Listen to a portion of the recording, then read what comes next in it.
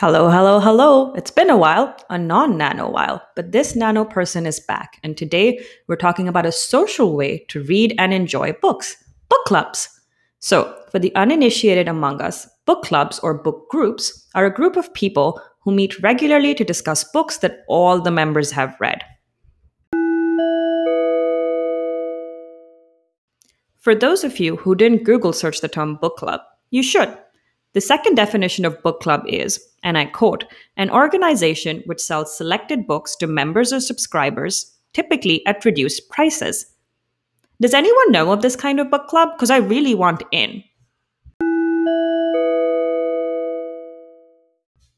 I love a good book club, but in my opinion, a book club has to meet a few parameters to be successful. And while these opinions may not be nano, they're just that opinions. I want to hear whether folks agree with them, disagree with them. Let me know.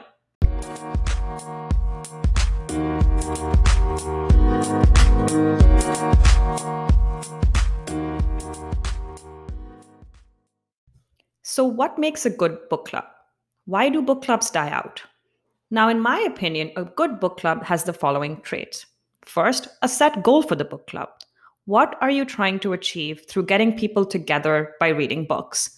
Identify that goal. Are you trying to read more diverse books? Are you trying to spend time with your friends? What are those goals? Next, what is a goal without rules to make that goal happen? Yes, kids, rules are fun. For example, if your goal is to read more diverse authors, check in on that goal by setting a rule. For example, we as a group won't read more than X% white male authors. Third, in my opinion, the book club has to be small in size. People let their book clubs grow too large and it becomes unwieldy.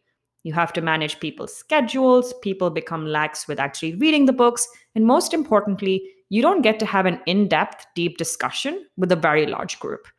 My ideal book club size is 6, and I don't think book clubs should have more than 8 people. Fourth, be ruthless in who you let into your book club. People are going to be vulnerable, which means this book club needs to feel like a safe space for those in it. It's easy to start with friends and then extend to friends of friends and then potentially endanger the idea of the safe space. So make sure that folks joining in are aligned with the goals and the rules for this book club. And my fourth and most controversial opinion, be ruthless in asking people to leave the book club. You have a friend who is a part of the book club but hasn't read the books or hasn't shown their face. Say goodbye to them. Explain that their presence or lack thereof, or their attention or lack thereof, may not align with the goals and the rules of the book club. Now that I've talked about the general rule of book clubs, let's actually dive into different kinds of book clubs. In my opinion, book clubs should really happen in person.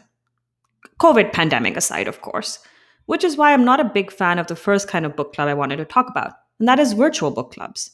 I find it incredibly hard to engage with people who are hidden behind my screen, and that's why I don't enjoy virtual book clubs. However, if anyone knows of any good virtual book clubs and ways that they make it work, please let me know, and I can share that information in the next podcast. The second kind of book club that I wanted to talk about are social media based book clubs. Many influencers have actually over time started utilizing Facebook groups to create book clubs. And the idea is that folks will read a book and then will start a comment thread discussing said book. Now, I have never actually been part of such a book club. However, I can imagine that it gets unwieldy to retain context across many threads and many folks chiming in on one particular comment thread. However, apparently Roxane Gay has actually started such a book club on Substack. And if folks are interested, it's called the Audacious Book Club, and the book list has already been set by the legend herself.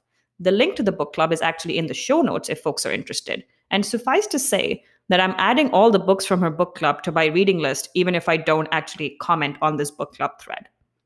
Now, the most interesting book club that I have come across is the idea of a silent book club. Are you as intrigued as I am? Good. A silent book club is one where folks go, socialize for a little bit, and then just silently read the book that they have individually chosen for a long time. Now, this is an idea that my introvert self would actually enjoy. I also think that this is a great idea for folks who are busy and find it difficult to carve out time to read.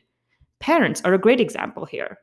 And if anyone is interested in reading more about silent book clubs or joining one, You can go visit silentbook.club if you're in the US. I definitely think it's an incredibly interesting concept. Though, again, given its goals, I think this kind of book club actually lends itself well to an in person event versus a virtual book club.